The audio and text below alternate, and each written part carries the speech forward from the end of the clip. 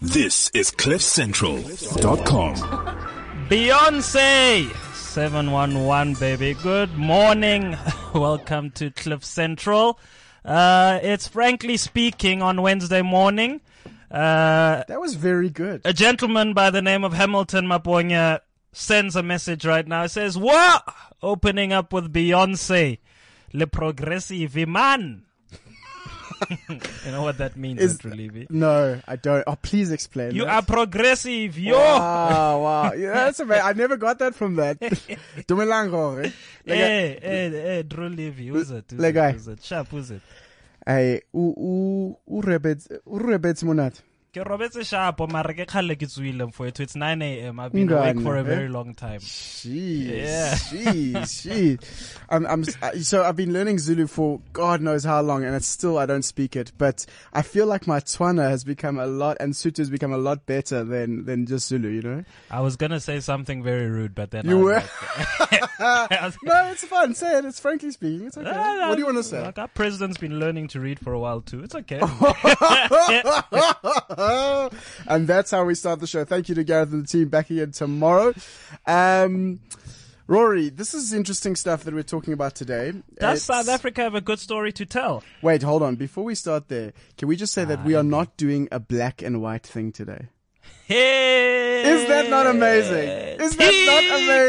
Tiko was a George Goff. They are not doing black and white issues No today. black and white, wow. no racism, wow. Nothing. You know what we're going to speak about? We're going to speak about storytelling. Does South Africa have a good story to tell? The ANC is adamant that South Africa has a good story to tell.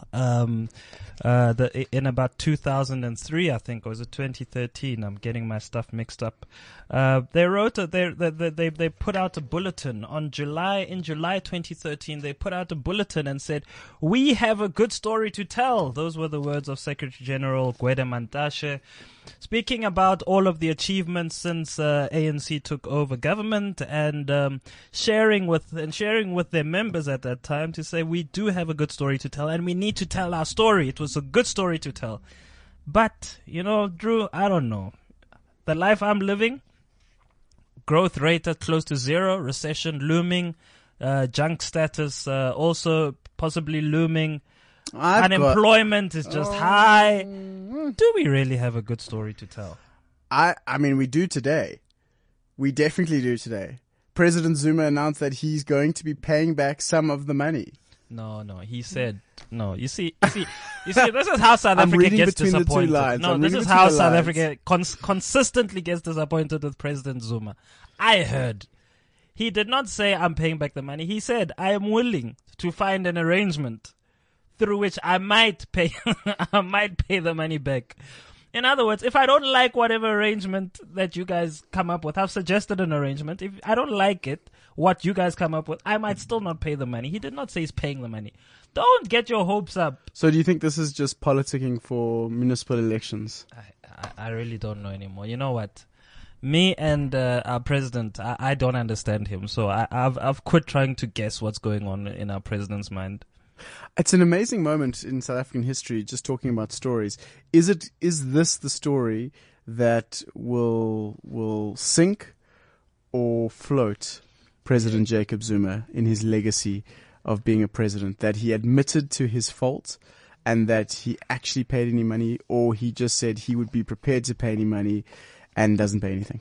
I don't know, man. There's so much that's happened in the Zuma administration that my sense is his legacy is going to be a lot bigger than simply just paying back money or not paying it back. I think it's just it's such a solid a story of or administration that I think there's just going to be so much more. But you know, there are others that look, even staunch ANC members are saying, look, this is not the Zuma presidency of the ANC and of South Africa is not a good story to tell. Many staunch ANC supporters are saying this. Paul Mashatile. No, I don't know what Paul Mashatile said. How am I supposed to know what I love Paul Mashatile. He's back. Yes, who's back? Paul Mashatile is back. So he's back. But Rory, you know, we're getting a little bit a little bit detailed here with our story. But there's lots of stories in South Africa to tell, right? Yeah, and I think it's the role of artists to typically tell those stories. You know, Alan Moore says artists use lies to tell the truth. Yes, I created a lie, but because you believed it, you found something true about yourself. And we have constantly seen throughout history how stories have either served to lift a nation or at least to conscientize us. Who can forget Sarafina? Did you ever watch Sarafina, Andrew? Oh, no, you're putting me on the spot. Andrew? I did not Answer the watch question. Serafina. You see, that's how you know that we might say we got are a long one. way to No, go. we are We've got a long one. way to go. We are not one. We are not one. If you haven't watched Sarafina, we are not one because our stories, our childhood stories, are not the same. Why was Serafina so You were important watching to Captain Planet when I was watching Sarafina. Do you How do you even understand? know about Captain Planet? Captain Planet was on Bop TV back in the day. You had to get an illegal connection for that But stuff. you understand? You understand how we have different outlooks on life because of that. It's absolutely true. I think modern media has definitely changed the outlooks. You know, like during apartheid, what were you watching compared to what I was watching? Yeah. And how does that then change your mind frame in terms of how you view the world? Exactly. I think the stories that we tell will consistently start to shape. I mean, that is why we're having this constant conversation about the role of the media in society, and to what extent what we come to believe about people and about the country and so on is driven by the media and this agenda that they're apparently driving, which is tell the negative stories and get people to believe it. But you know, ultimately they get their stories from what's happening in the real world. And the question is, are we amplifying those stories? Are we amplifying them and in that way making them seem real, or is it just what's happening out there? Is this what's happening? I mean, our country is real. I feel depressed every time. I mean, these days, you know, when I hear the news, what's happening, the drought, you know, governance issues, corruption. It's difficult not to feel down about being South African right now. And I'm keen to hear from our guests today about whether there might be a good story in the midst of all of this that is worth telling, and that might actually just elevate us from where we are right now. Absolutely. I think it's on all of us to really, as storytellers of the South African situation, to tell a story that isn't what you see in the headlines. Because, example, I had a mate who came over from the States, and he did some research on YouTube about South Africa before he came. Now, what stories do you think he got on YouTube, circa 2009, about South Africa? Nkandla? A whole bunch of negative things. He was so scared when he arrived at the airport that he took like a private taxi to the house that he was staying at. He locked the doors. He stayed indoors for the first 2 days before he met someone. Because he was absolutely freaked out by the violence, by the crime. Funny enough, he referenced train surfing, you know, the Soweto train line and all the train surfing. And he's like, that's just too scary for me, man. I just hate that. And the truth of the matter is, yes, we have, our media has an obligation, but we as storytellers and as creatives also have an obligation to tell stories that are super interesting. So I'll give you an example. Last year, a author by the name of Lauren Bierkes, I don't know if you know her, but she basically writes horrors, wrote the first ever story about a superhero from South Africa. What was his name? I don't know. I didn't read the book. But I do. But you're right. But the premise of the story is that the superhero comes from Khayelitsha and has some superpowers. I don't know what they are, but the idea of a superhero that is South African, that has South African context, and that is not from a Gotham City or I don't know where all these places that look like New York and Chicago are. Yeah. But is actually localized. Yeah, and we underestimate the power. I mean, one of our producers, Njabulum Mkhize, says art can also be negative as it can romanticize the reality and distort the truth. So, the question is that having a superhero from Khayelitsha, or wherever, does it distort, does it glorify the background that most South Africans have, or does it actually give us hope and say, a superhero could come from even our most humble communities? So this whole thing of the stories that we tell is very complicated in terms of just shaping the psyche of society. Not just the story, but who tells it. We've got a lot of white people telling the stories of black people. Mm-hmm. How do we feel about that? How do we feel about white people being the custodians of black history, for example? Those are all the types of issues that I think a show like this was made for. The common example that I always give with this is the black people dancing for anything on adverts. You see it with airtime, There's a mama sitting in a taxi and she receives a notification that she's just got 5 rand airtime from someone.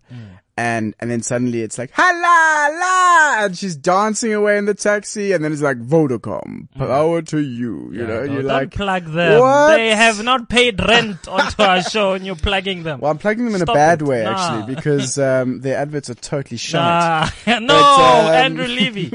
We still want them to pay rent onto the show. So listen, what are your thoughts about the stories that South Africans should be telling and the stories we are telling? Hit us up on WeChat at cliffcentral.com, or you can hit us on Twitter as well at Rory Shabalala or at Yebo_Levy, Levy. And we want to hear from you. What are the stories that we should be telling in South Africa? What are the positive stories? Give us something positive about stories that you've heard in the past, or movies, South African sitcoms that you've been watching over the last little while, and tell us why you thought it was so important. We'd love to hear your thoughts as well. 0861 555 189 is the number to dial. We're getting some people who write for soapies to come in here. Yeah, it would be interesting. So, Jeez, who do you think is the villain in South Africa's story right now? Who's the hero in South? You know who's a hero? You know who's a hero? It's our public protector. I think she would be, if we were writing a story, the public protector right now is a big hero. What is going to be her Everybody cries power? to her. Everybody goes to the public protector. Even when it's domestic issues, like they call the public protector. She has now become the superhero for this country. The question is, who's the villain? Who do you think is the villain?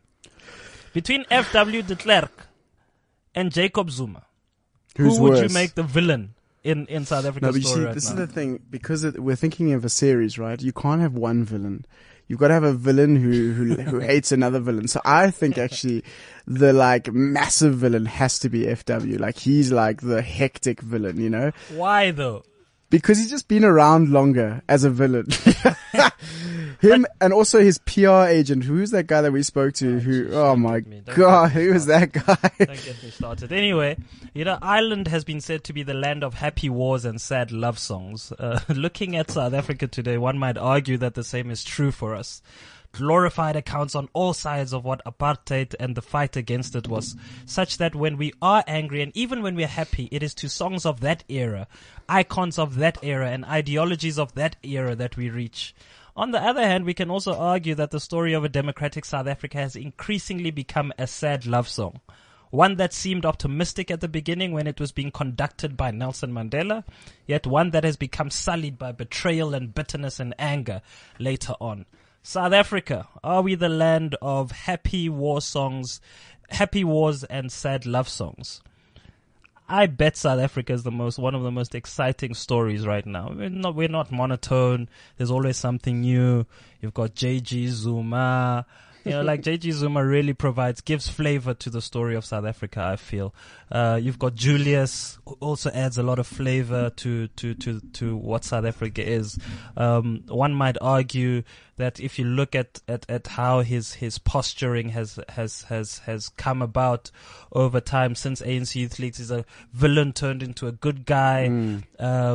You've got white people. What role do they play now in South Africa? You've just got white people. Some white people. They're just sitting there. You know, What are they doing? What Are are they they up to? extras? Are they extras or are they playing a leading role?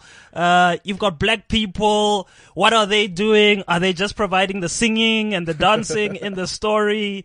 You know, like the story, South Africa's story, man, is just, it's just fascinating. And I look forward to speaking to our guests, people who write for Soapies and so on, to say, if you were to create a story out of what we see in South Africa, what would it be? What would the plot be? What would the emotion behind it be? Is it a comedy? Is it a horror? Or is it suspense? Let's get into our first guest and stop talking crap here, because you and your politics, obviously stories in South Africa are much more than just politics and the economy. What is it, DA? Tell me what it is. Yeah, I'm not even getting there. Zulethu is Radebe. Oh, thank goodness I got that right. I was worried. Khadebe. You see, that's another thing in the story. I'm listening. Mispronunciations. What did you just call Mabali? Mabeli Malloy. Yeah, we'll go there. Zulethu Radebe. Yeah, bro. How are you, my friend? Well, and you, brother. Very cool. Zulethu is one of the young storytellers of South Africa. He's a director at Velocity Films, and he's currently making his own film. He's made short stories. He's made short films before. This guy is interesting. Zulethu, Yes. tell us a little bit about yourself and how you fell in love with stories of South Africa. Sure. I think for me, to be honest with you, the first time I really felt that I was connecting with South African stories was when I read a couple of short stories. I just picked up a book the one day and I started reading it and I said, okay, cool. I'm still at film school. Let me just try and make one of these stories into a movie. And that's when I started to discover our local authors, your Njabulu Ndebeles, your Khan Tembers, and the story which I adapted at the time was Ahmed Aesop's story, The Haji. So for me, I got introduced into this world of short stories, which I thought was great for short story filmmaking. So I started to explore the South African authors and their work, and started reading their narratives, and from there I just fell in love with the South African story. I'm interested to hear from both of you, actually, as we have our next guest sitting down with us, Rosalind. I'm interested to hear next from you guys. Where did you, Oh, me. black people, because you are representing now. No, I'm interested to hear where stories, what South African stories did you pick up in your childhood? That really, so going back a little bit, let's go to the history of where our stories came from. What stories really interested you guys, when you were growing up? I think for me, there's one story that stuck out for me, when we were still in school, actually, that I read, a story called Impimpi, which was a story about a man who was, falsely accused of being a spy. Because he had a tape recorder placed in one of his bags, and from there he was necklaced, and from there he was taken out on the streets. It was a political story, but it was for me. I remember it striking me just visually in my imagination when I read it, and I remember reading it with my mother at school, and I remember that was for me a story that just felt real because I don't know, I just could connect with it for some weird reason. The characters, the people, and also the twist that this man was being framed, and for me that was for me, just recollecting which story stuck with me in my childhood. That would be it. So that story is a literary story. Yes. Right. I find that very interesting because the stories that I remember from my childhood aren't literary. The literary stories that I remember are the stories that, probably most, let's say, middle class kids would remember. Stories you read, the Hansel and Gretel's, Cinderellas, and so on. But when I think about television and the stories that stick out, it's Sarafina. It's seeing somebody get necklaced in Sarafina, for example. It was stories of struggle. It was, and if it wasn't, at 8:00 p.m., there used to be what we used to call stories. At 8 p.m., you would go home and watch whatever was playing at that time, whether it was Dixie Tole, whether it was Karantlope, whether it was Mopeme. Mopeme was a big one. You should ask Mabali about Mopeme because it was her people. A guy that steals cattle and so on. Those were the stories that we grew up watching. Are you saying right? Mabali's people are thieves? No, it was based in the mountains of Lesotho. That's what I'm saying. Oh, right? okay. But those were the stories. So it's quite interesting that on the one hand, what we read, and I'm fascinated by the fact that that early on in your childhood, you already being exposed to African and black storytelling, literary wise, because I didn't get that opportunity. How was that type of storytelling introduced to you? I think, when I'm thinking now, I go back to getting into the car after my dad would fetch me from school, and he would be listening to, a specific radio station which would be playing specific stories. Yes. And I think that was already embedding stories within me. And I remember it was very exaggerated storytelling in the way people would project their voices and in the way that they would tell their stories. And for me, it was interesting to see how you could tell the character changes within the different voices and the different tones and the different, at that time, some of the languages you wouldn't even understand, when you at that age, and it was already for me engaging because I was engaging in the emotion of the voice, which was before I could see on television or watch a movie or a TV series or soapy. Yeah. I want to bring Roz in here. Rosalind Butler is, wow, you are an amazing person. You see, I've read a little bit about you. I've seen your stuff. This young woman here was part of the team that built Material. Do you remember that movie? No. Rory, did you ever see it? Of course. No, it wasn't on SABC one. It wasn't on Bob TV. Like you were watching that. Material, it's not such a long time ago, Roz, that Material came out. But what I loved about it was a South African story, but very specific. So it was about a Muslim guy who wanted to be a comedian. And I think there are parts of truth in that, aren't there? Yeah, Riyad Musa, who was the lead actor, it was based Okay, we got to bring your mic a little closer so we can hear you, Oh, sorry. There we go. you go. Now we're going. Cool. Yeah, it was based, he was a doctor, a Muslim doctor who wanted to be a comedian. So it wasn't literally his story, but it was based on him. So let's talk about, you've had a rich history in the South African story writing space. You've done plays, you've done movies. Talk to me a little bit about where your stories come from. I mean, what were you watching in the past when you were growing up? What are the stories that really connected with you? I thought it was interesting about the radio angle because when I was a child, we didn't have TV. So it was all radio. And I think it's really, especially for film, for kind of writing film, because you have to put the pictures in your head when you're listening to radio. You have to imagine it. You have to visualize it just from the words and obviously the performances. So I think it's a great way of creating that kind of imagination that allows you to tell stories visually, because film is very visual and you've got to be able to see it to write it. Roz, you started, I'm not sure when you started, but it must have been quite a while back. What got you into storytelling as a vocation? And, why? Quite a while back. And, you ageist? Hey, I said I'm not sure, but it might have been quite a while back. 5 years ago is quite a while back. 10 years. 10 years was quite a while back. What's wrong with you? Keep digging. Okay, my mother read to me from very young, and she actually exposed me to a lot of myths, fables. I found that, Bible stories, all of those kind of stories essentially are the basis of all other stories. So, and then of course Enid Blyton, loved Enid Blyton. Enid. So I just read a huge amount and then started writing my own stories quite young, as a child. And how do you think that early experience of BFG and Matilda and all of those Enid Blyton stories helped to shape the way in which you tell stories, or did that start to influence the types of stories that you found believable and not believable? And let's assume that this was in a time when South Africa was still in its dark past. Were you being exposed to any of those stories of what was happening as well? Well, certainly at school, in terms of the literature we were exposed to, certainly high school. But as a child, I certainly I knew traditional African stories that my mother read to me. But I always was very aware of the situation, but I don't think through literature.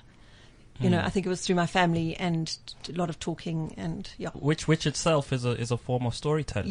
Yes. Now, I want us to get into just understanding how we tell the stories of the past then. Both of you are storytellers in the present, but we've got stories about the past, and there's obviously a responsibility on storytellers, whether your medium is television, radio, graphics and so on, of telling the story with integrity. But do you sense a responsibility to also tell it in a way that does not dig up old or dig up old wounds, and that doesn't bring up old bitterness? Or, you know, how do you tell the story of our past in a way that doesn't do that? You have to be authentic. You can't kind of, I mean, Enid Blyton is a good example because it's not based in reality. And if you're writing like that, then, I mean, there are not that many kind of gangs of children with solving mysteries and having happy endings.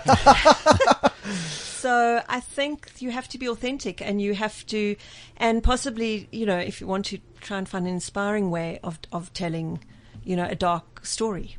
I think for me, with talking about authenticity, I think you can't avoid being truthful in the way you approach the story and tell the story. So there isn't a way in which you should kind of conceal or try and, not project it in the way that it comes across. And for me, what I've always been interested in stories from the past is the human struggle and not the armed struggle. Because the human struggle for me was always interesting because I always make this example that people would fall in love, people would have relationships within these struggles that we all know, these events that have taken place, but people were still living life within those events, during the war, whether it's, the World War, during apartheid, during all of these issues and events that have happened in our world, people have lived life in those issues. And for me, I think those are the interesting stories that I find, that it's the backdrop that we use of, the apartheid or the war that we have, but then we tell the stories which are affected by this backdrop. I like what you're saying there as the human struggles, because if you're exposing me to a human struggle, then whether I'm black or white, regardless of what color or gender the human that I'm watching is, I can relate. To what extent do you think we are getting that right in South African storytelling right now? Are we tapping into that human struggle in a powerful way? Roz? I think, we've got so many, soaps are hugely popular, and you get different kinds of soaps. You get the kind of totally unrealistic soap, which is based on an American model, or you get... Give us an example. Okay, this so... is Cliff Central, frankly speaking. So Days of Our Lives is the American version. Probably Generations here is more based unrealistic on that. Well, it's just kind of aspirational, glamorous, but not rooted in everyday life. Yeah. There is nothing unrealistic about Ridge Forrester marrying his daughter and his daughter's aunt. That's and his totally cousin. realistic, right? Totally realistic. And they're all like 50 years younger than him. There's nothing really unrealistic with that. But then I think most of our soaps are based more in a kind of real world. Like Skeem Saam, Rhythm City, Isidingo has become kind of quite glamorous, but it's still, the characters are still real. Scandal, which I work for at the moment, also we try and represent real people with real situations, but obviously it's a soap. So, stories are elongated. It's a different way of storytelling. In terms of film, I think there have been some amazing films that are very authentic and with real characters. I believe it's all about the characters. Yeah. You can tell any story if you have believable, real characters that engage you and you root for them. But coming back to my question then, how do we tell the story of our past, particularly to this generation? Because the further away we move from apartheid, for example, the details of the why, the who, the when start to become blurry. F.W. de Klerk at some stage was a hero. Today, when you read a lot of the comments about him, is this guy should be in jail, he should die, and all of that. There's a responsibility on storytellers to tell the story of the past genuinely, but also perhaps, and you tell me whether you feel there is a responsibility to not make sure that we carry on the past hurts in doing so. Yeah, I think, when you talk about that, I'm making a film that I've just been through development, and we're actually going into production this year with. And the story is set in the 1980s, and it looks at the execution process that happened in Pretoria during that period from 80 to 89.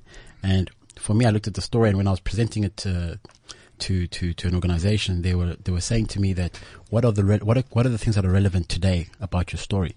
And I looked at how it looked at male identity. It looked at the identity of a man, and in terms of how that sometimes is molded by the presence of a father figure in life, and how that story, even though I'm telling it in 80, is still relevant today, in terms of how that speaks to the youth because of maybe the instance of absent fathers, or maybe father figures not being there. So the story has its relevance. It's a father-son story, set in the 80s, which has got the backdrop of apartheid. But the story isn't about apartheid; it's about the father and son, and that identity of how a man is create, also how a man forms his identity through his father. And for me, that story, whether it's told today or tomorrow, is still relevant, or whether it's seen overseas or it's seen in other countries. Because it's a human struggle. It's not a human struggle. So for me, I think we can tell stories that are, I think the universal truth is that we're still going through the same issues, just a different time period, within a different climate. But the issues are still the same. Roz, I'm very interested, just from your perspective as a white female who lived in apartheid for a period of time, not a very long period of time, because you're so young, and so am I, but would you ever take that on, that narrative of what it was like to be a white South African? Absolutely. Yeah, I mean, that's my reality, and you have to write from your truth so, yeah, absolutely. How do we tell that story? Because it's something... but you see, it's not that story. It's a story of a girl who lived during apartheid. Do you know what I mean? Like, my story is different from someone else's story. I mean, as you were saying, the backdrop is apartheid, but not everyone had exactly the same experience. And I think you've got to be careful of you can't tell a history lesson. You know what I mean? That's for the classroom or maybe a documentary. But when you're doing drama, you have to tell the story of people and specific people with their, as you said, the human struggle. Because, did you see the Mandela movie? The Long Walk to Freedom? Or Yeah. I took my children, and my daughter, I think, was about 11 then, and she was crying so much that she couldn't speak. You know what I mean? In fact, her brother moved away. I'm embarrassed. He just said, I can't hear. Because she was like, Wow. And I thought it was amazing. I mean, not the movie, was amazing in many ways. It wasn't a huge success, and it's the biopic is very hard genre, because people try and tell everything, and you actually need to focus on a small part of that life in order to tell the bigger story. But I thought it was very interesting because for her it brought everything home in a very real way. And that was a kind of, this is apartheid, because it was his life, and so yeah. What specifically did she find absolutely mortifying? She found, well, obviously the imprisonment, the violence, the way people were treated, the dehumanization of people. Yeah.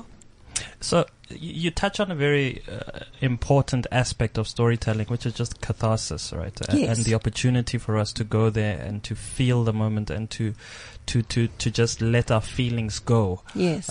In the moment, and seeing what's been happening this year, the racism and so on. What is it? Do you think we need to be screening more of those stories? Why is it that we seem to have forgotten? Have we failed to carry those stories into the present and kept them relevant to the present? Why is it that we're forgetting? It almost feels like South Africa needs to have more of those moments of just confronting where we come from and confronting why it's still relevant to worry about it in the present day. Where are we failing in making sure that happens? I think, in terms of literature, if we look back, we know that literature, of course, was dominant in the previous time, in terms of that being the medium of storytelling. Of course, today the medium of storytelling has become visual and television and film. And I feel that the libraries of today are the visual libraries, which are the stories that we're telling. And I think, our industry is still very young, but we still have a responsibility to, for us to archive those stories, we need to make them into films as well, I think. And we need to tell those stories that were so great then and bring them back into this time and remind ourselves why they were so good. Because I don't think a great story, some might say, okay, it's a great story, so leave it as a story. Don't make it into a film. But I think we can at least attempt to and be able to engage those who would never read it as a book, to be able to at least grasp some of the elements that we wanted to kind of derive out of those for people to understand what we're going through then through cinema, because some people just won't read books, unfortunately, today. But do you think that by doing that, we will get the generation today that was never there to just come to that moment? Because I think that's a very powerful moment. It's that moment where things become real. How long that effect lasts is another question, but it's a moment that you cannot ignore when a story has been narrated so well that it has touched something inside of you and made you come to terms with it. How do we get it? It just seems like we're forgetting or we're just oblivious to it, and that is a part of who we are. How do we do that? I think that probably a movie about racism now would be very effective in terms of that. There are movies being made, using that as kind of central theme of the story. But because I think, yes, in the moment, the past, and but for someone today whose reality is probably something that resonated with him or her today, now, might be more cathartic than something from the past. Yeah, I think you're right. I mean, you look at just coming to my head now is the story of Paul Haggis did Crash, and when Crash came out, that was, it was uncovering certain things that were happening in the contemporary America at that time, which people weren't maybe necessarily focusing on. It was reality, but in film. That was an amazing film. And I feel that there could be opportunity to make a film that was translated in that way in our society, in a contemporary world, because I think that racism that is subtle is far worse than racism that is which is blunt, and you make me see it. And I felt that film was exposing those things. And if we can make stories again that do that, and this is it's not fictional, it's reality. That will resonate with everybody because it's the truth. Everybody knows about it, so it will resonate. People will go watch it. Yeah. We're talking about stories in South Africa. Does South Africa have a good story to tell? We've got Zwelethu Radebe. He's a young storyteller, filmmaker, director, ad man in studio as well. He hates the ad man word. And Rosalind Butler, she's a writer, screenplay, actually an actress as well at some stage. Are those days over? Yeah, those days over. I thought I've seen you somewhere. Oh yeah, that's what they all say, Rory. That's what they all say.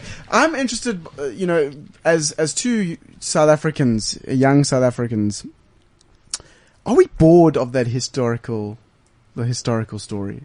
I mean, really, there's a lot of people in South Africa we hear it all the time because Rory and I, traditionally talk about race. So we're taking a break today because people are sick and tired of race from Rory and Andrew.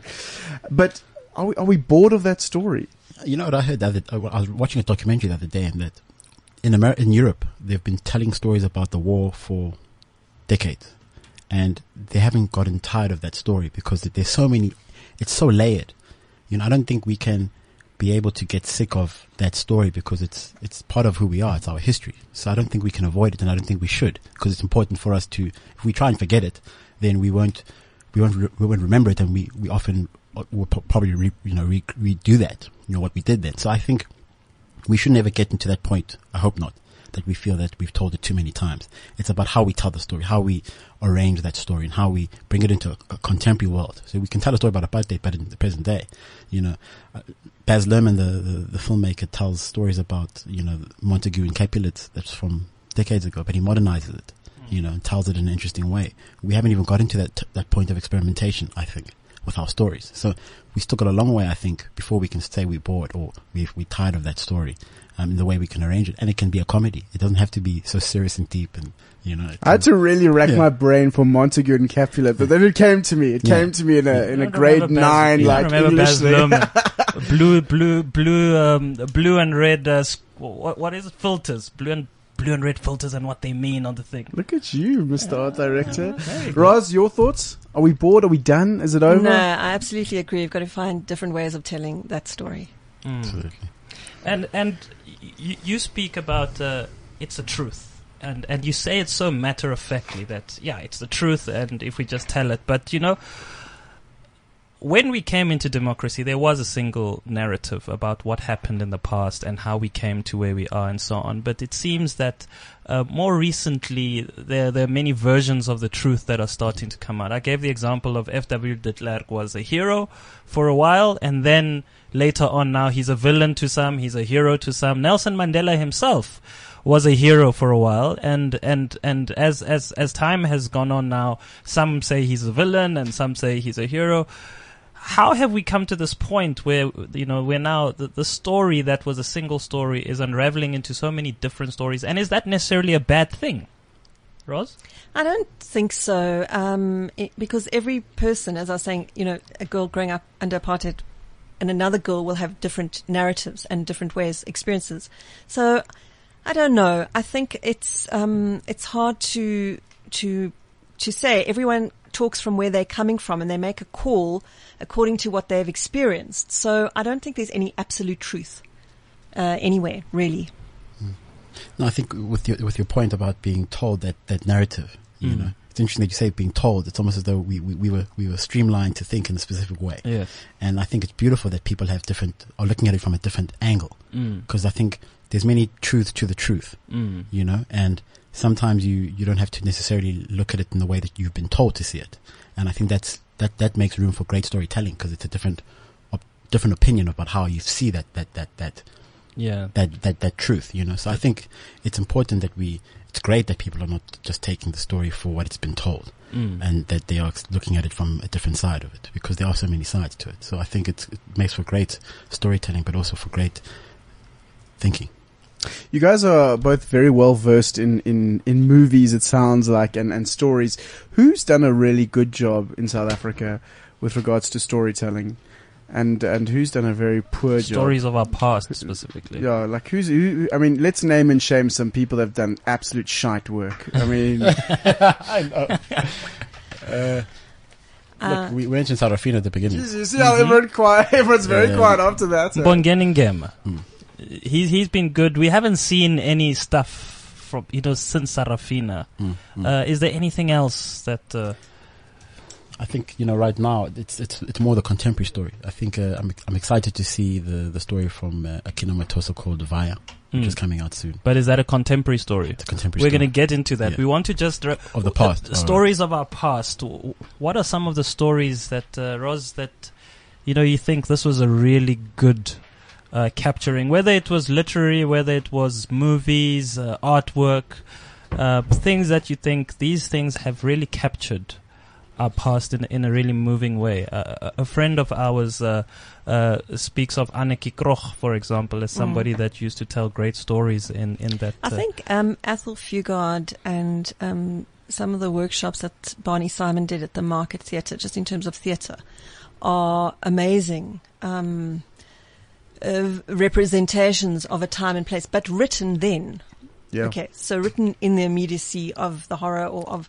I think, my background is theatre, and I think we have a rich history of plays that tell the story of the past in a very moving and beautiful way. Who did The Suit? Well, Cantember was the... Cantember, that's right. Yes. I remember. That was amazing. Yeah, and then it was adapted at the Market Theatre. Yeah. Okay. And there was also a short story made about it as well, a short film that was made, and that was actually, The Suit was one of the stories that was in the Haji that I had found at the time, which was Ahmed Esop's work. And again, when I spoke about the armed struggle versus the human struggle, is that those stories were looking at the human struggle, people's relationships and their lives within that time. And Ahmed Esop as well, he talks on forgiveness, he talks on identity, without you knowing that apartheid is happening, just because you're reading the book at that time, which I think is beautiful. So I love the stories of old, I guess, that were being written then. I want the both of you to just, because we've got a young listenership, so to just provide recommendations of stories from the past that you would definitely recommend that our listeners just get to see or read. Before that though, let me just find out from you. So I'm going to give you a chance to think about it. But how do you tell the stories of the past in an age of social media? Do people still have time and the patience to even watch 2-hour format stories, to even read long books about the Long Walk to Freedom is a thick book. Does this generation even still want to read books that thick? Or just as emotionally involved as, for example, I Write What I Like, Steve Biko, or are we having to adapt storytelling to the social media world, especially stories about the past? Well, I think, when you look at social media right now, you have more accessibility to stories, which means it gives people a lot of choice. So you can either like something or hate it.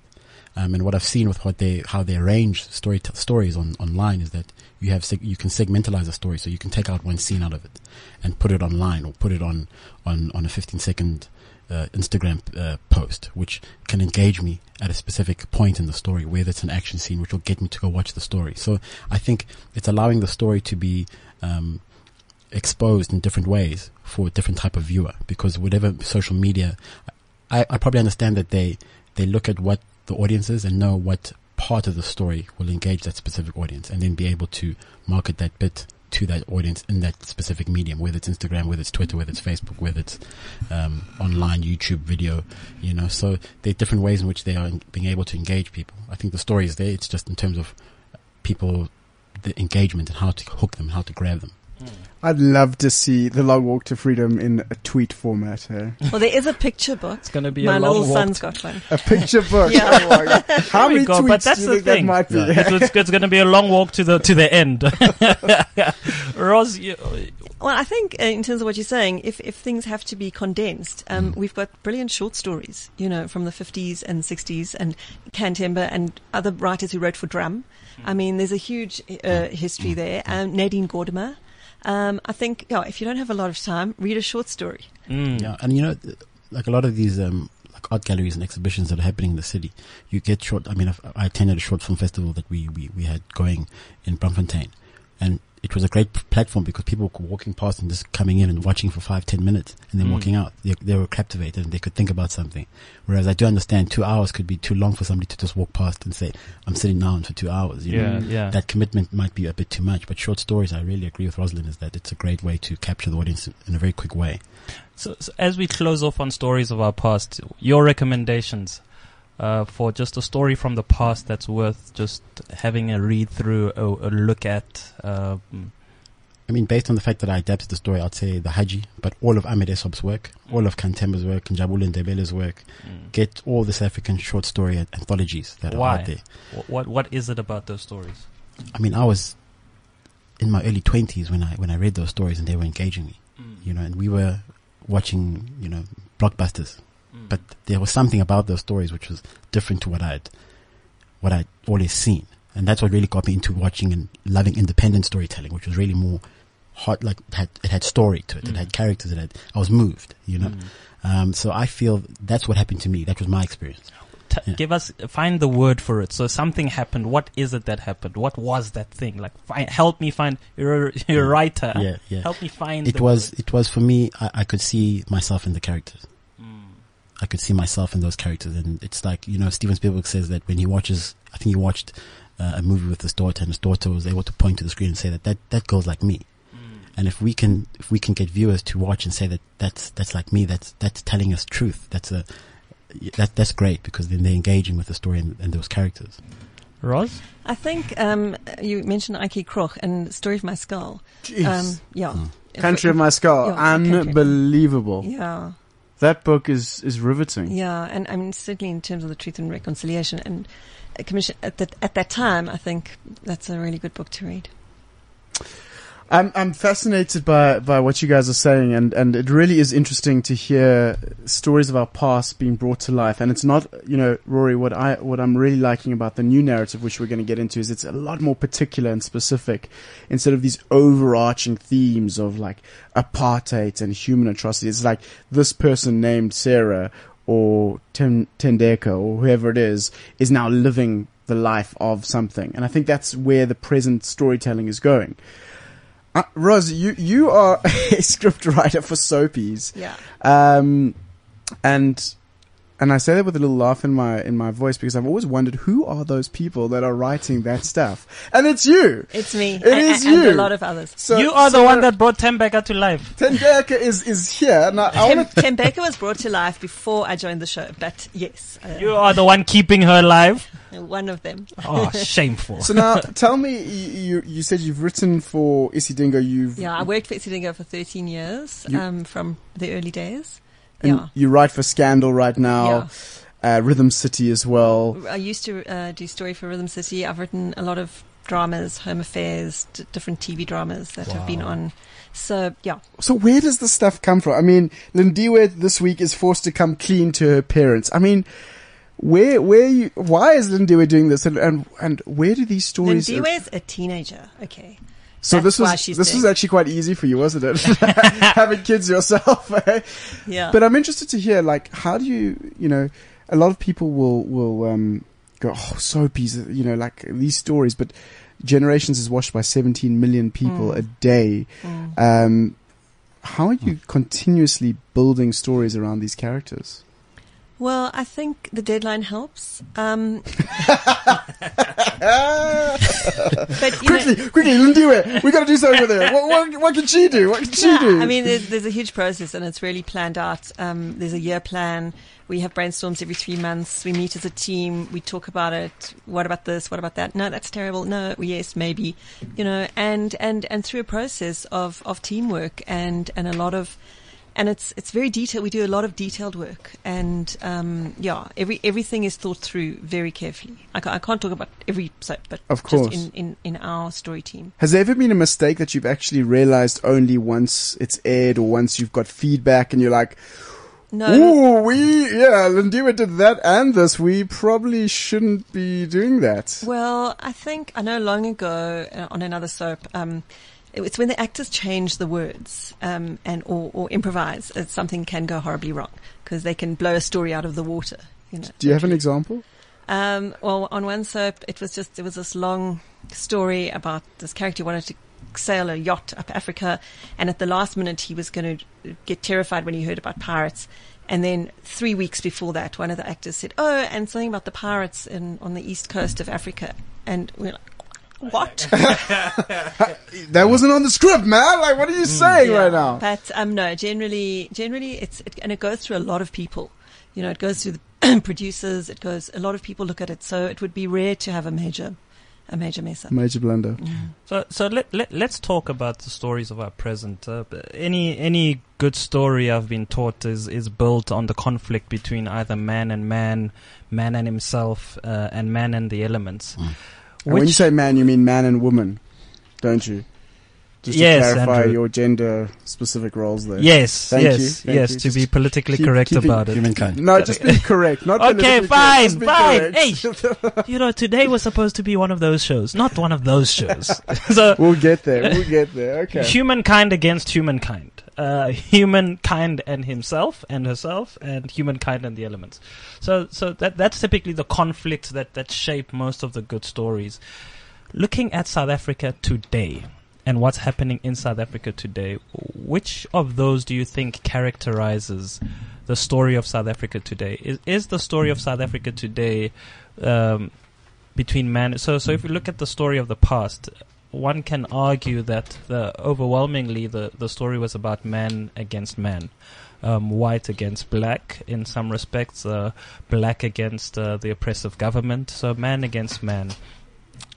In this era, what do you think the defining conflict of the story in South Africa is? I think it's still very much the same. I think it's still man and man? I think it's still man and man. I think at the end of the day, we're still battling to kind of, we're still wrestling one another, I think, and our own issues as well. I think it's also man against himself, because there's certain things that we're dealing with that you have to deal with yourself before you can deal with others. Give us examples. So if you say it's man against man, who are the people in the different camps? And when you say man against himself, what are those things? I think, when man against himself is maybe specific ideas or ideologies that you have within yourself that you haven't been able to deal with. So you're not able to kind of engage with others who might have a different opinion on that because you haven't dealt with yourself and your belief systems and your belief structures.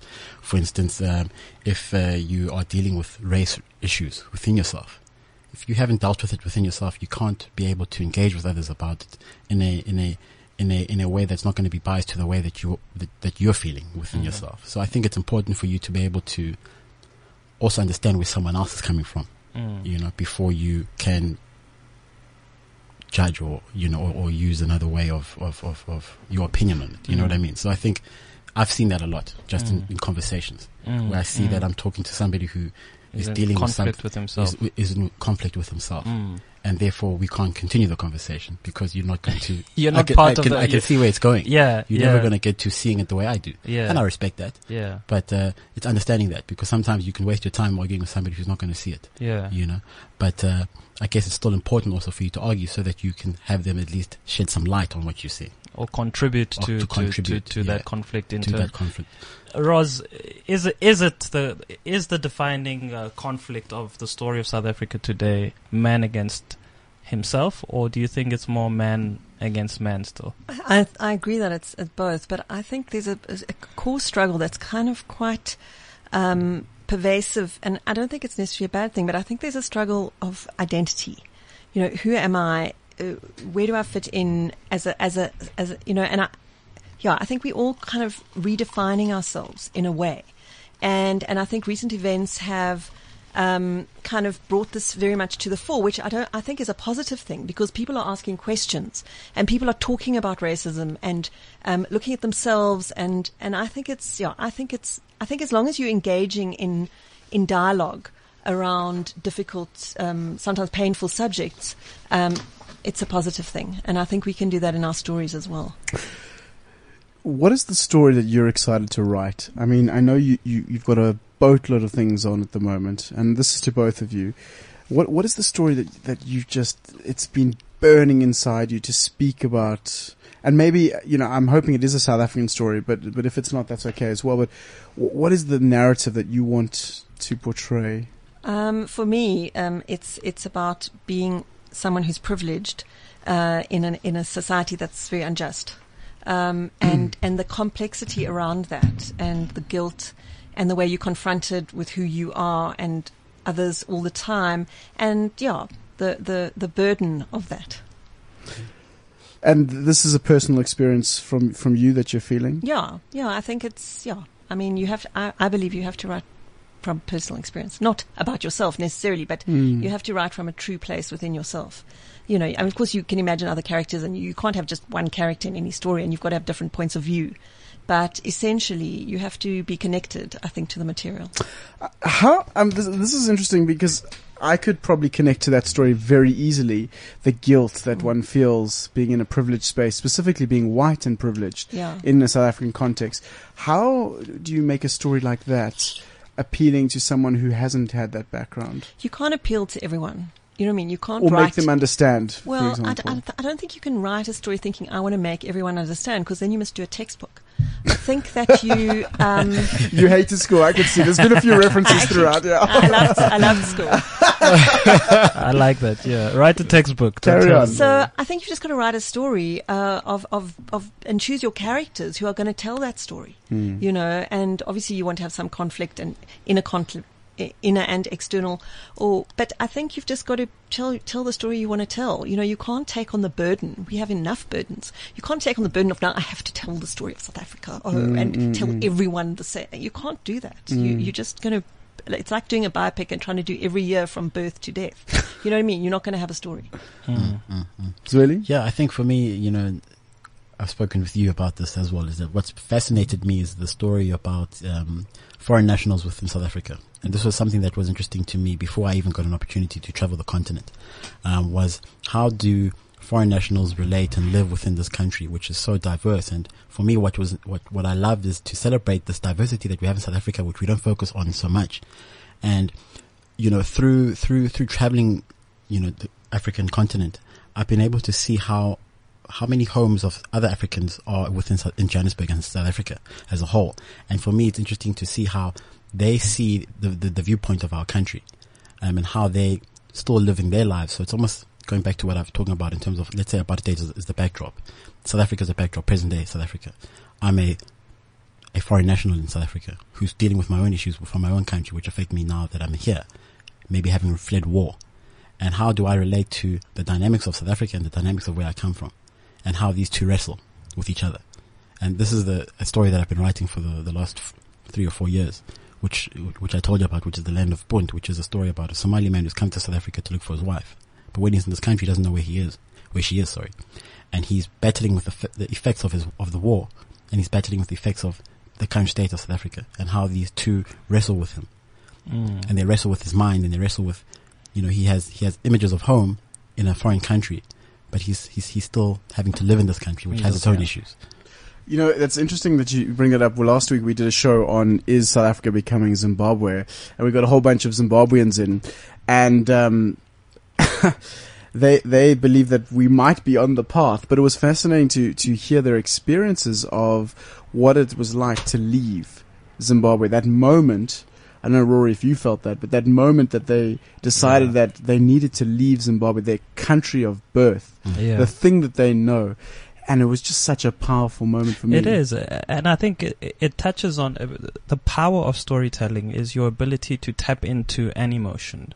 And then to almost decide where you're going to take, or the journey you're going to take, the whoever's reading or watching and so on using that emotion, and how you affect that emotion to go through high points and low points. And if you guys were to reflect on the key emotion that could drive the most South Africans right now, or is most powerful in the life of South Africa right now, what is that emotion that is really relevant to where South Africa is right now? What would you? And I know it's difficult because we're such a diverse group, but what is that central emotion you feel that almost captures and unites all South Africans around the same struggles?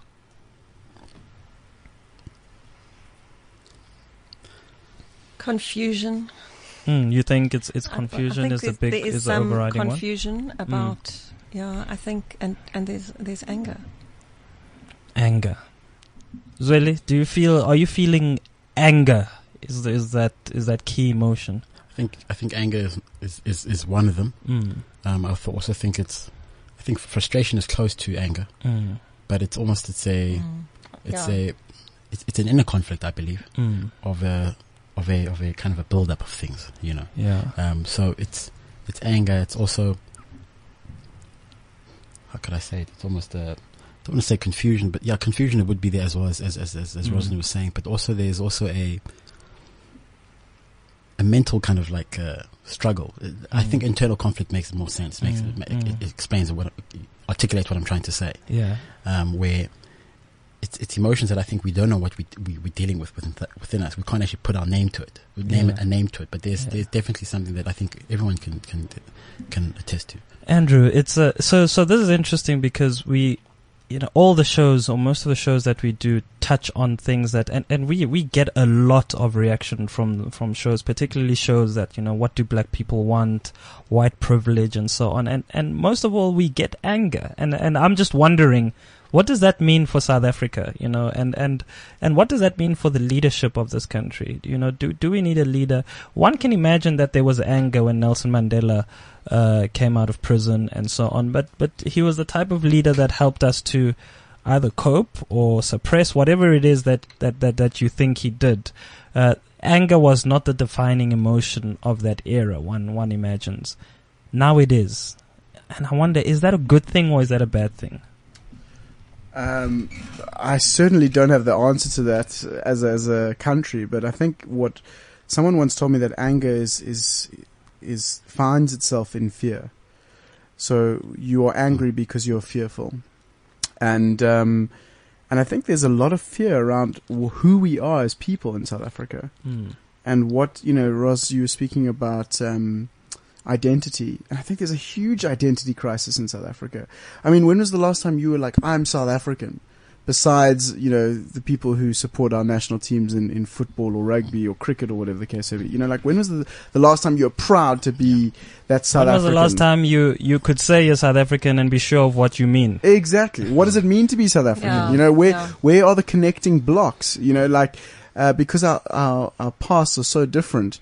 Rory, we were speaking before the show, talking about when we were growing up, Paddington Bear, we had such a UK influence as white South Africans. So I remember going overseas and thinking how amazing it was to see the red telephone box because Paddington Bear told me about that, and Noddy, and so on and so on. I know that sounds retarded, but those are where the stories start. And what are the stories that are connecting us as South Africans today, that black, white, Indian, colored, Chinese, foreign national, or naturalized or South African can actually go, that just gets it, eh? From every angle, that just gets it. It just feels so good. Let me ask the storytellers in the studio. Let's do a little. Let's tap into your storytelling, Your creativity skills here. If you had to write a script for what's happening in South Africa right now, who would you say is the villain? But hang on a second. When you say what's happening in South Africa, because in South Africa lots of things are happening. So let's tap into that particular emotion. So the emotion around uncertainty, the fear, the anger. I also wanted to say before we get to that, Yes. something about anger is that anger is an interesting emotion because anger projects a certain reaction, whether good or however you want to look at it. But anger is often the thing that causes somebody to do something, essentially. You know, you always say to yourself, when that person acted in that way, why did he act that way? I was angry. He was angry. So anger it pushes you into the trajectory Into of an sort, action. into an action. So anger is I don't think a bad thing. It's just depending on whatever that action that does come across is it something negative or something positive? But people always associate anger with a negativity, and I don't think it always is. Are you worried about the trajectory that we're on right now, being fueled by anger? Just as South Africa, the current state of our anger, do you think it's a positive anger? I think so. I really do. I think it's enabling us to discuss things that we were not discussing before. So I think and challenging our thinking. It's not just being told and then we're thinking. And now, I think the anger we have today is being channeled in the right direction to be able to create the change that we want to see as the people. I have an interesting question. There was a movement that happened on Sunday, I believe, at Constitutional Hill called Black Girls Only. Yes. And that got me thinking about stories and narratives in South Africa that are specific to one race, one identity, one religion, and whether that might be a positive thing or a good thing, that to segregate or to separate, is that a good thing? I don't know. I'm asking the question, like, Black Girls Only, where black girls unite and then talk about black girl issues. Is that, is that something that's important to have in South Africa? I think so, because I think the issues that black girls go through are different. There are similarities but differences which are there, and I think that movement for me is important, so that those issues that they are facing, they are able to speak to people and be able to converse and be able to express themselves. I don't think there's anything wrong with that. I think it's great that that happened. I wasn't there. I don't know what the conversation was about, but I think I had a few friends who discussed it, and I thought this is great. I think, though, even if a story is kind of culturally very specific to a certain group, a good story will still be universal. There will be something that anyone can watch, and things might be totally foreign, but there'll be something that you can relate to in terms of humanity, emotion, or So let's go back to writing that story around this emotion that we're feeling in South Africa, the anger, the uncertainty. Who do you think is the villain currently, looking at what's happening in society? Rory just wants you to get there. He wants I want you go guys to political. write me a story and right he wants here. you to write your story about how F.W. de Klerk is the villain in the Nah, story. for me, I think he's a sideshow. corruption is the villain. Okay. Yeah. Who represents it? Many people. You can say it. You can say it. It's absolutely fine. Frankly speaking. There's not just one corrupt person in this country. Frankly speaking, Okay. who's the kingpin? The one that the hero eventually gets to and he's like, I've been waiting for this I moment. finally found you. I think it's the king and his supporters. I think that there's not just one person, but corruption is a state of mind. You know what I mean? It's a morality. It's a in some ways a lack of morality, and it seems and for me, the education is a direct casualty of that villain. You know what I mean? Because money's not going to where it should be going, and so I would probably, if I wanted to tell that story, maybe tell the story of a mother and a child, and she wants the best for her child, but it ain't happening. Really? Yeah. Who's the villain? I think the beauty of filmmaking is that you can create characters who represent or metaphorically represent a specific character. So Who needs to be metaphorically represented? for me, what I really going back to what you were talking about, man versus himself, I think it's the ghosts of our past which are our enemy, whether for good or for bad. whether they are our friends or whether they are our enemy. But I feel that they are. It would be interesting to make a story about how we could maybe externalize those into individuals that represent our past in a sense, as, that's the beauty of storytelling, to be able to, have characters who would represent that struggle in a sense. So for me, I wouldn't go to kind of naming anybody, but I think it's those things which, even without those characters, are the things that we're dealing with today.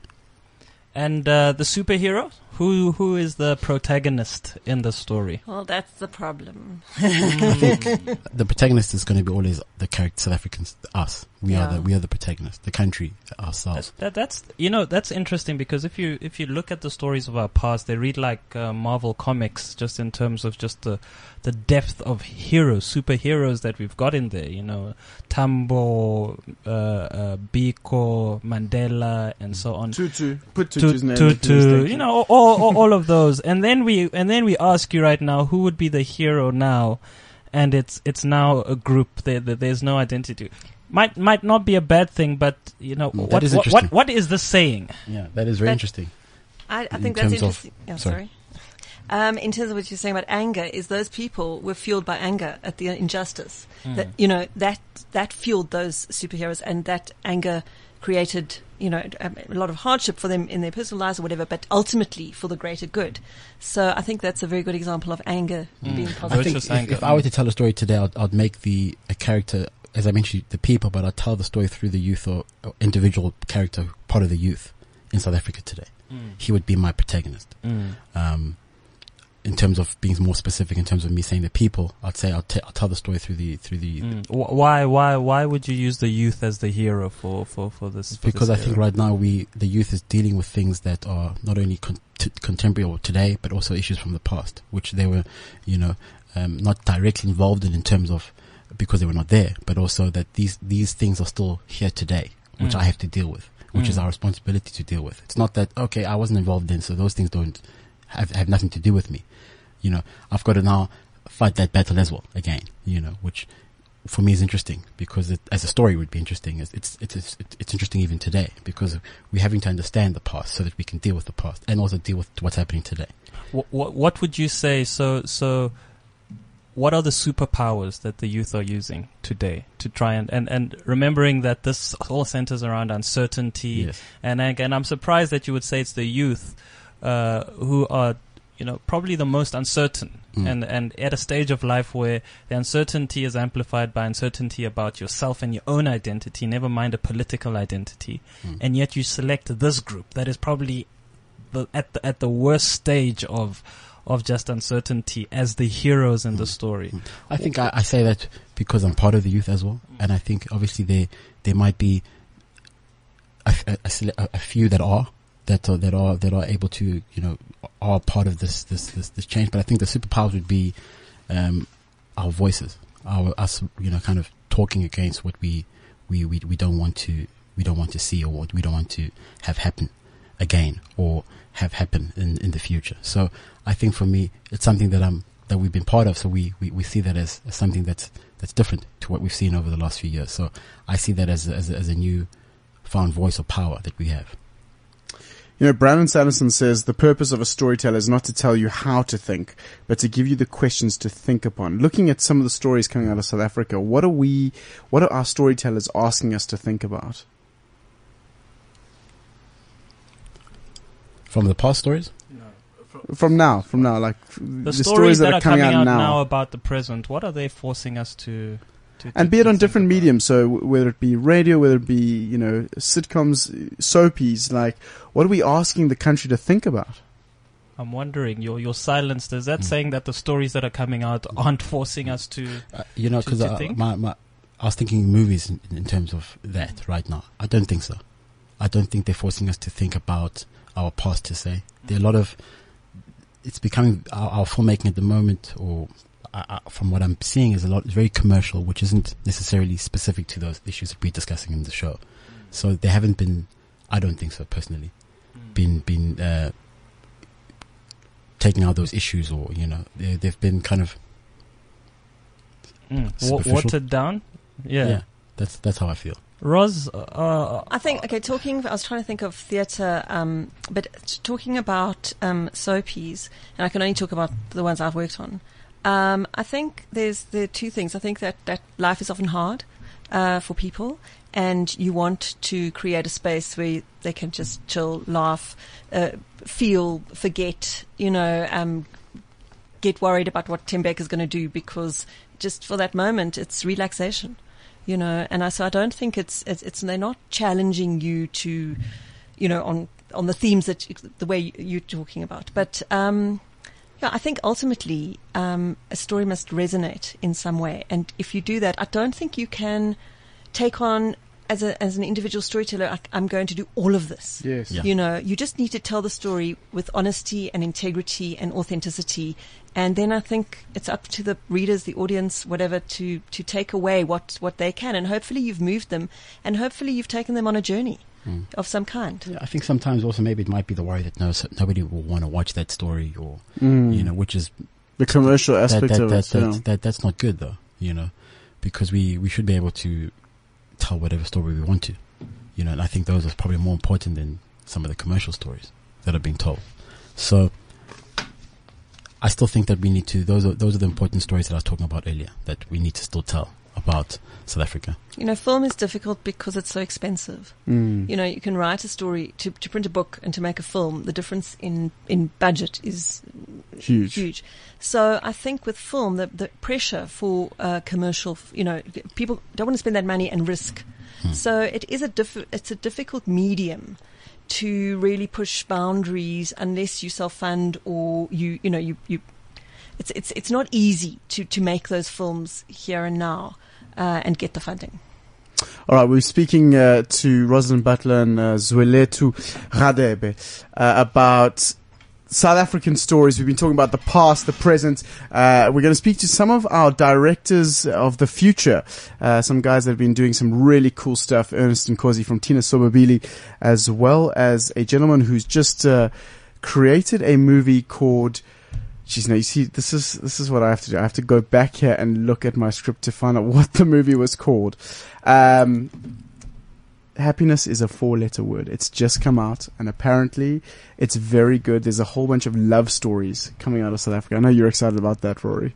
We'll be back right after. I don't understand where we're finding the love in this country right now. This is a cool song, though. This might be the love. It's cool. It's from Jabu Kanyile. It's Spunky Ponky. Spunky Ponky! Spunky Ponky. We'll be back right after this. I just love this. I just love this. It's just so great. Spunky Ponky. Spunky Ponky love. What is Spunky Ponky love? Me, I don't know, Chief. You're the one that chose the song. You're not on that. Okay. All right. I see. Okay. So we've been speaking about South African stories, and does South Africa have a good story to tell? What are the new stories coming out of South Africa? 27 minutes past 10. We're on till 11. It's Rory Sang and Andrew. Frankly speaking, do we have any good stories to tell? On the line now, we've got some very interesting people. They have created some very different films. So Tabang Moleya has created Happiness is a 4-letter word. It's just come out. Good morning, Tabang. How are you? I'm very well, my brother. How are you? I'm so great. You're like literally 2 blocks away from our studios, and you don't even want to come here. You know what? I wanted to come, and then the guy said, "No, you guys don't want to see my face. You want to do telephonic." It's true. It's true. Your face is not so lacquer. What can I say? It happens. You're born like that. It's fine. He's weaving a story right there. Yeah. He's weaving a story. Since when? I have a face for radio. Talk to me about this movie. A couple of friends of mine have seen it, and at the premiere, those people that get lucky enough to go to premieres and get invited and get free popcorn. That's not us, Rory. But yep, definitely. But Happiness is a 4-letter word. You got Kanye Mbao in your movie. Talk to me about this. Yeah, we actually have an amazing star-studded lineup. We've got some really amazing actors. Some of them I had worked with in the past, like Shomla Dandada. I'd worked with on Jacob's Cross, and Mawat Monto on Jacob's Cross as well. And then Kanye Mbao, first time working with her. Kanye was one of those, when I was still reading the character for Zaza, when you're reading a character, you kind of know the right person who can play that role.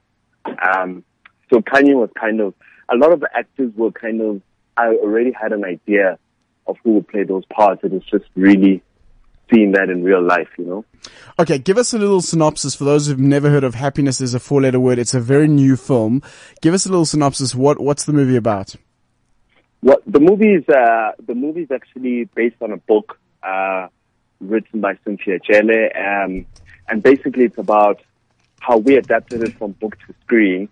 It's about 3 women who are all in different aspects of their lives. One of them is about to be made partner at a law firm. The other one runs an art exhibition. She's a curator. She buys and sells art. And the other woman just happens to be a rich housewife. And all of them are faced with different challenges, but ultimately they need to make a decision for themselves, what makes them happy. And in order to know what makes you happy, you need to know who you are. So it's a journey about going inside yourself and facing yourself and being able to make decisions ultimately that make you happy in the end. Thabang, you're tapping into the emotion of happiness, and we just had your colleague in studio, Zweli and Rosalind, and we were just asking them, what is the overriding emotion that they feel characterizes the story of South Africa right now? And they spoke of uncertainty, they spoke of anger, and so on. How do you then build a story around happiness in an environment like this? What is it that drove you to this story amongst all the other stories and all the other emotions that you could have chosen to tap into? Well, you know what? That's a very good question, but I'll tell you now. I think I don't think we explore those themes of love and happiness enough in South African films. It's so the instinctive go-to feeling is anger, resentment, feeling like you've been cheated on, or feeling like the world owes you, and So I think it's time that we start telling stories about different themes, about love, about happiness, and actually having people to reflect on their own lives, because a lot of the time we're doing things based on making other people happy.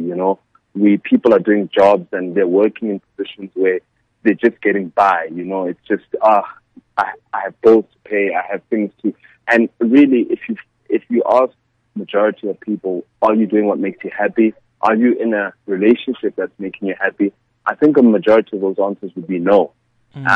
So it's really about giving the audience at the end of the movie a chance to say, am I living to other people's expectations? And if I live to my own happiness, how will that change my world and my reality? And also, I think it's themes that people wanna go and see. I believe an audience will pay money to go and see a film like this, So hopefully. And do you think audiences are resonating with these stories of happiness and so on?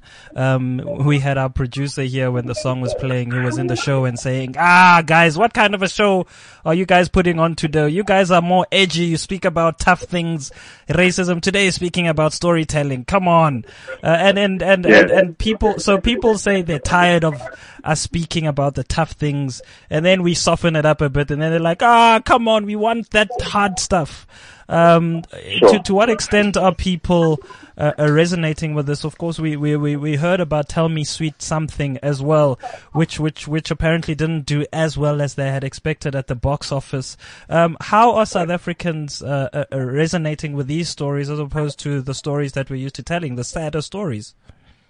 Well, it's also how things are. We live in a world of instant gratification, and we live in a world that the more hectic the headline, the more it'll sell.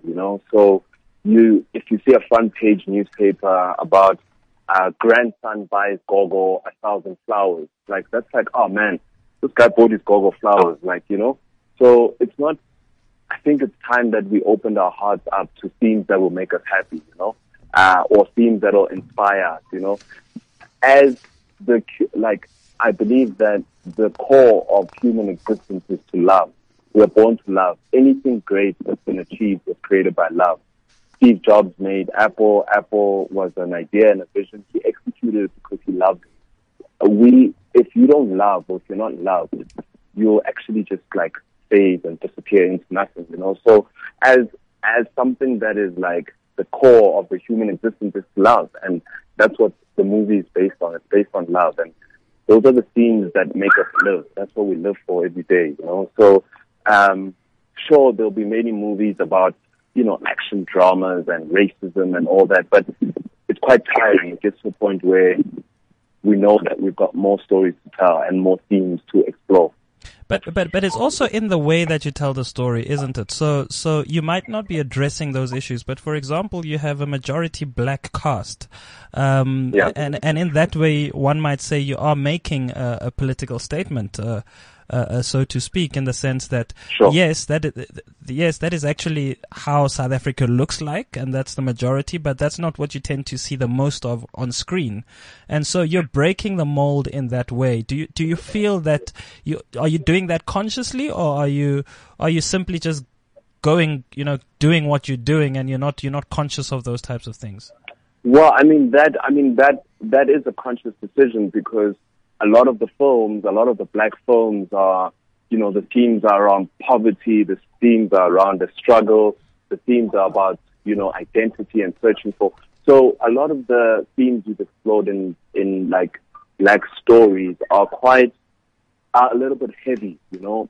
So I'm looking at a world where we, like, between the producers and I mean, we have an amazing team of producers on the film, Helena Spring, Bongi Sulane, Junaid Ahmed, and we all sat down and we said, listen, there is a story of the upmarket black society, and amongst the money and amongst the flash, there's still that search for happiness, and there's still that search for someone who wants to exist beyond the material things, you know. So you do have a very emerging black society, which is still tackling issues that someone who's poor is also tackling, or someone who's a millionaire is also tackling, you know.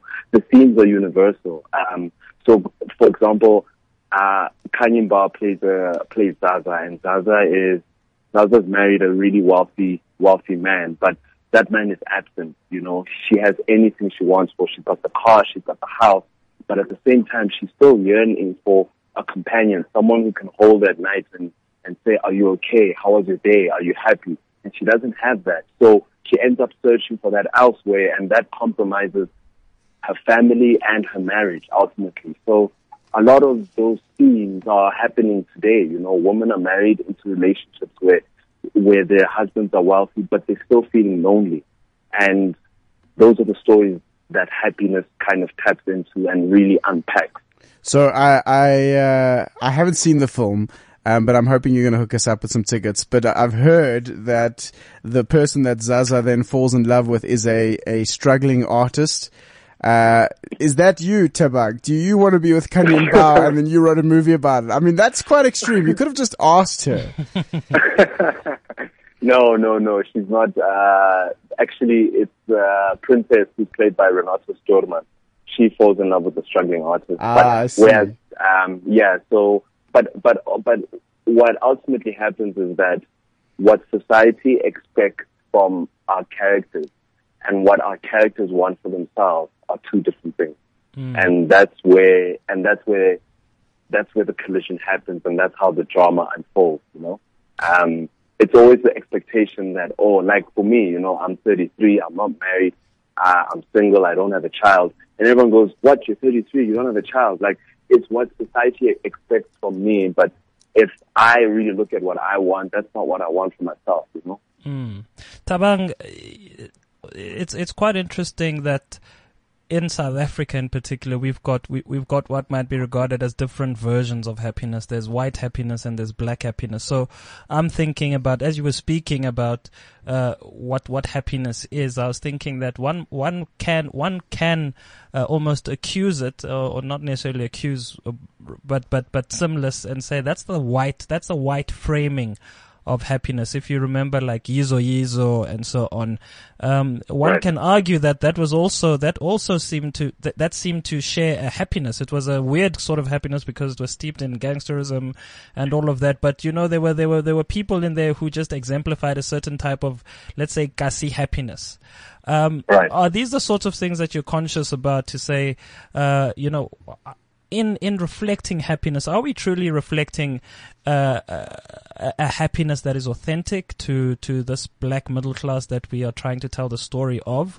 Or could those four characters have easily been four white women and it wouldn't have made a difference? You see, also, I think that's also quite a relevant statement you're making, because if you look at the time in which, Yizo Yizo was made plus minus 15 years ago, and those are the themes that were quite dominant in terms of black culture. And I think 15 years later, we haven't explored other themes, and that already means that something should change within our storytelling, because even though 15 years ago the themes of Yizo Yizo were relevant, some of them are relevant today, but a lot of them have changed in the same vein. So would the story still exist with like three lead white characters? Yes, it would. It's still, what we've tried to do is we created a Sex in the City meets Waiting to Exhale meets 2016 modern day South Africa, and we've just collided all of that. It was quite important, obviously, that the themes of the black culture and what people are going through right now get portrayed. And with all due respect, there hasn't been a movie like the one we've just been able to produce right now. The production quality is high, the actors, the performances, and beyond that, we've tried to include African. We've got Chris Atto, who's quite popular in Ghana, and he's a lead character in Tunso. And we've also got Tungai, who's from Zimbabwe, but he's based in LA. So the movie not only has a local feel, it's got a pan-African appeal, and it's got an international feel at the same time. There's a good question around who gets things done in terms of the money, and the money makes movies, right? Was it difficult to sell this movie to people in terms of getting funding?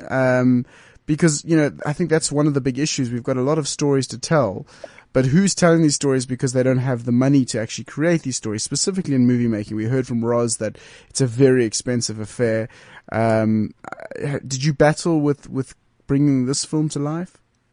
Well, fortunately, my producers, we've been working on this film for about 3 years, but officially on and off for about 5 years in total. And with having the experience that Helena Spring has, and Bongi Silani and Junaid Ahmed, those are pretty much, I would say, three of the best producers in the country. So in order for the funders to invest in believing that they could execute it, sure, it was a little bit challenging, but it was a lot easier because my producers have a really good track record. For me, it was important. What they did was they put me in the forefront. They said, listen, this is a filmmaker who's been doing TV drama and commercials for about 10, 15 years, and this is his first movie. So I guess I was more of a gamble more than they were, and I guess they really just believed that I could execute it. So in terms of the funding is always a challenge, but we've had the NSBS is also a partner, Third Chemical is a partner, Mnet is a partner. So there are people that came to the party and really made sure that I was equipped that I had anything and everything that I needed. And whenever we kept drafting the script and we got to another version of the script and I thought we were ready to shoot, my producer would be like, no, we need to polish this.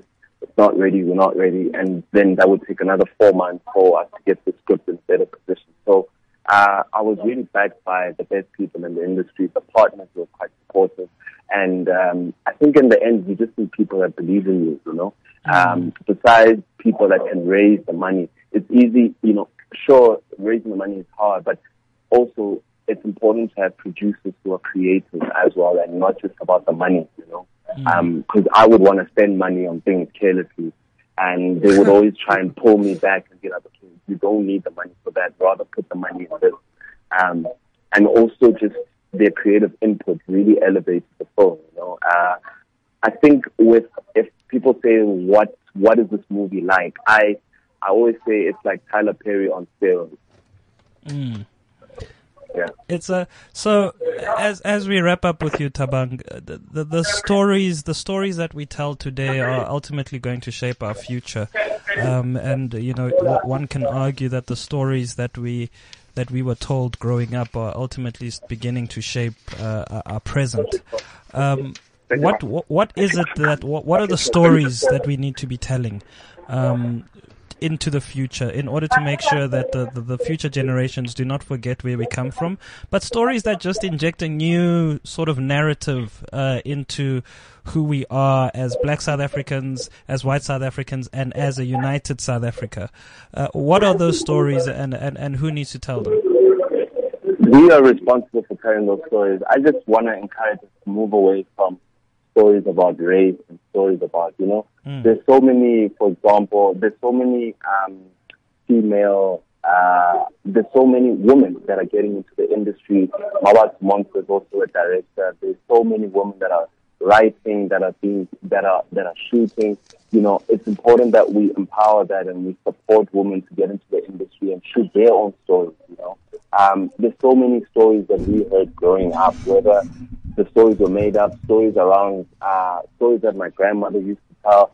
There's a million stories. Like, for me, like, I just want to tell stories that will resonate, that will be remembered, and I just want to move away from, you know, people feeling guilty about a history that they weren't responsible for, you know. I want to be able to walk into a cinema with any of my friends, like white, colored, and watch a movie without walking out and feeling like I should catch an Uber home and I don't want to ride with Tom. You know, Oh wow! You know, it's just like we just need to move away from that. I'm not saying that those stories aren't important because they really shaped our history, but there's so many stories. You know, there's stories that like we took a novel that Cynthia Jelly wrote and we made it into a movie. Leighton Dar writes books. There's so many African authors that have written amazing books. I want to get into a place where I'm adapting novels into movies, you know. Thabang, we're going to have to leave it there. It's Thabang Moleya. He is the scriptwriter, director, the man on the move of this new movie called Happiness is a 4-letter Word. Thabang, I do hope that you do come right with Kanye and Bao because you made a movie about her, so that's important. Where can people see this movie? When does it come out? The movie comes out on the 19th of February and it's coming out at Sir Kiniko outlets, 146 Sir Kinikos around the country. What is important about the 19th of February, that opening weekend determines how long we survive on circuit. Friday is the 19th, Saturday is the 20th, Sunday is the 21st.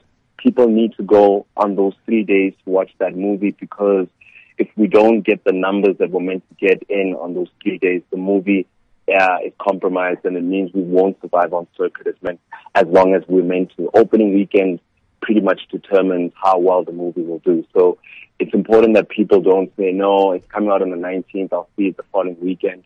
They have to go see it on the 19th. All right, Thabang, we got it. We'll promise to go. I'll take Rory as my date. Yeah, he hasn't asked me, so I can't promise.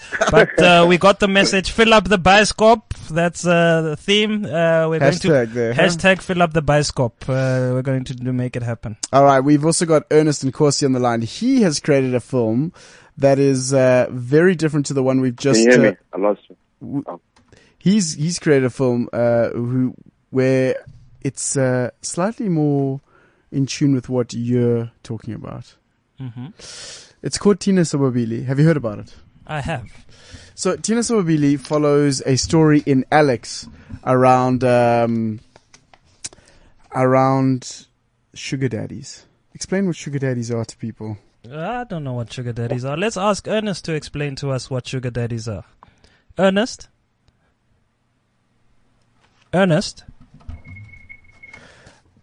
you there? We seem to have lost. We seem to have lost Ernest. Yeah. So I think this has been a rather interesting conversation, just in terms of understanding what the key stories that shape our current, that shape our present, and that shape our past, or essentially have shaped our past, and need to shape our future are. The big question, I think, for all of us, Andrew, is to figure out what exactly and how exactly we're going to make sure that those stories live on, and that we tell the different angles of those stories. It's a big concern, I think, from what we've heard from our guests, that we haven't gotten good at telling the good news stories. And the question then becomes, Andrew, do people actually want to hear it? Do people actually want to have shows like the one we've had today, where we speak about the good stuff? And not just focus on the gory things? Is it just the nature of who we are as South Africans? You know, I think they always say two things, like sex sells and so does horror. People love macabre stuff. So I think that everyone is going to be attracted to the idea of bad things and negative things and controversy. And then when you see like Tell Me Sweet Something or Happiness is a 4-letter word, you wonder to yourself, you know, like, are these things going to sell? We heard Tabang's plea to say, guys, you need to get to the movies on opening weekend. That's probably because he's going to battle to keep it on air if people don't come to it. It's past Valentine's Day, so it's going to be, it's not for that market. Hopefully they will be able to get some people to the theaters, but I think it's a serious question, is how do people want to hear the stories of South Africa going forward? What stories should we be telling? And I again want to say, you know, I think it's the intricacies of those stories. It's the detail of those stories that really brings the richness of South Africa to light. So, for example, this Tina Sobabili, we're trying to get Ernest Nkosi back on the line. He made the film himself. What a brilliant, brilliant film. Set in Alex. Yeah. It is beautiful. If you're not from Johannesburg and you've never seen Alex, it just gives you a great representation of what Alexandra looks like, the feel, and what people go through to get, their daily lives through. Increasingly, I'm hearing this word "beautiful" about South African film. What do you think has changed? You're a man who is familiar with the workings behind a camera. I know absolutely nothing about it. What do you think is changing about the way that South Africans are beginning to tell stories and to put movies together? I think it really comes down to technology. I think it comes down to the idea of the technology is now in everyone's hands. And it means that the people who were creative, who were able to tell amazing stories, can now tell those stories because it's cheaper to film, to make, to edit. So I think there's something in that, with regards to creating beautiful stories. This guy who was speaking to Ernest Nkosi, he made the film himself. Let's chat to him. Ernest, good morning to you. Hey, good morning. Can you hear me? I was hearing you. I don't know if you can hear me now. No, we've got you now. Thank you so much for joining us on Cliff Central. You created a movie called Tina Sobabili. What is the basic premise? Well, the basic premise of the film is it's about sugar daddies and addicts. So you have the haves who come from addicts, move to Sandton, and then go back to addicts and exploit the have-nots. So I guess in short, that's the premise. Ernest, there's been accusations, and we've been speaking throughout the show just about the stories that we need to be telling, and there've been accusations about the way that we portray the black story, and there might be arguments on another side that say we need to be painting a more positive picture. Why did you decide to go for this particular story? I'll stop you right there. Yeah. Because for me, basically, I've got no time for singing and dancing when my world is on fire.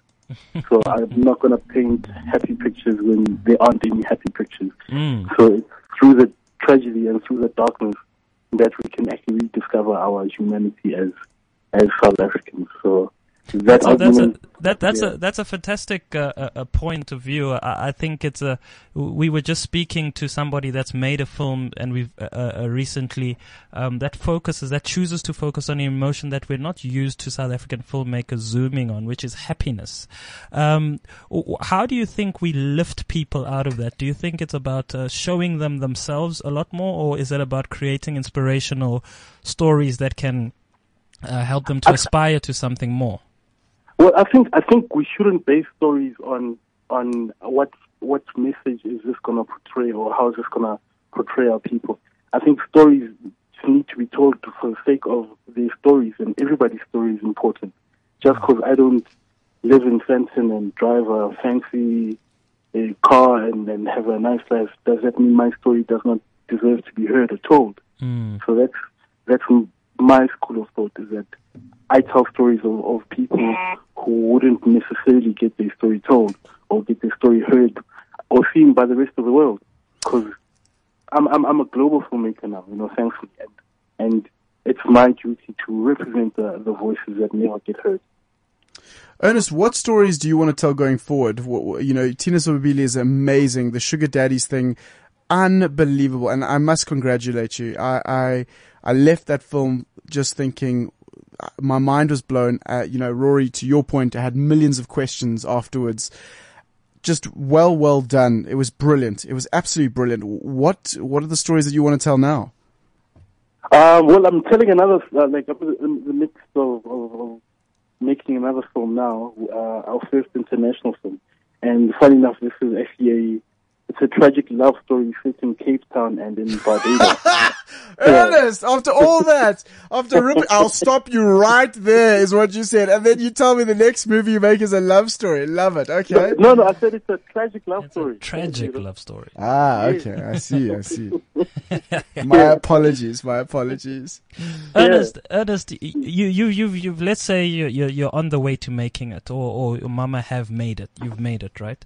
Let's talk to aspiring storytellers, the ones that are still coming up. You've walked a journey now, and your journey might be inspirational to others that want to tell the stories. How do they tap into stories that really count, stories that people want to listen to or to watch, and stories that can make them money? What is that? What are the ingredients that you would share based on your own personal experience? Oh, that's a tough question. Because I think fundamentally, before I make my mind up on any project or anything, is it gonna matter 10 years from now, this type of story that I tell? So if I'm making this blockbuster and I'm literally making it for a quick buck at box office, chances are it's not gonna matter in a few years' time. And the type of filmmaker that I've set myself to be, I'm trying to really leave a legacy and really make a footprint globally to being like Africa's premier storyteller. So for me, stories that are going to live longer than I've been alive are stories that interest me. So it's mostly human stories that resonate with people. It's pretty much like Tina did, where it's months later and you're still thinking about it. There's nothing worse for me than a movie where you leave the theater and by the time you get to the parking lot, you forgot what you watched. So, I don't know if that makes sense. Ernest, we unfortunately have to wrap up, but just tell us quickly, where can people who didn't see it on movies check out Tina Sobabili? How can they get hold of it? Well, I was going to say, because you guys are an internet station, you could probably catch us in North America, which is opening in North America, on the 9th. So we're opening in Canada on the 9th and in LA on the 9th. Locally, we're working on a TV deal, so hopefully we can watch it on TV. All right, my friend. Listen, good luck with your tragic love story, Barbados to Cape Town. Looking forward to seeing that, and congratulations on Tina Sobabili. What an unbelievable film! I'm praising this guy because this movie was absolutely mind-blowing. And we need to get Ernest back because this question of what's happening in South Africa. It seems like the quality is improving and so on, but maybe for another conversation. Thanks a lot, Ernest. Yo, thank you guys for having me, man. You guys always give me a platform to get my 2 cents out there, so I appreciate you guys and the rest of the team over there. Thanks, Obi. Nice one, man. All right, so wrapping up very quickly, Rory. Yeah, so do we have a good story to tell? I think we do have good story. We've got so many rich stories to tell. We've got good stories to tell about sad things. No, the question is, do we have good storytellers? That's the question, because I think we have amazing stories to tell. But I think the key thing, Andrew, is that you and I are storytellers. Every single day we're carrying a story out there to the people that we're with and so on. And the question is, what story do we choose to tell? What kind of storytellers do we choose to be in order to shape the country that we want? That is a beautiful way to wrap up the show, and I think it's a good question to keep in mind as you go through your Wednesday. Thank you so much for listening. 9 to 11, it is Frankly Speaking. Hey, next week, can black people be racist? We are back in the hot seats. Oh my Send us some feedback. We've got Duncan, our producer, looking at us saying, guys, what kind of a show is this? Send us feedback. Was this a good show, or do you want us to do the heavy hitting stuff? Let's close with Leo Tolstoy, who says all great literature is one of two stories. A man goes on a journey, or a stranger comes to town. We're off on our journey for the week. We'll be back in town next week. Have yourself a lovely day. Ciao, ciao. This is CliffCentral.com.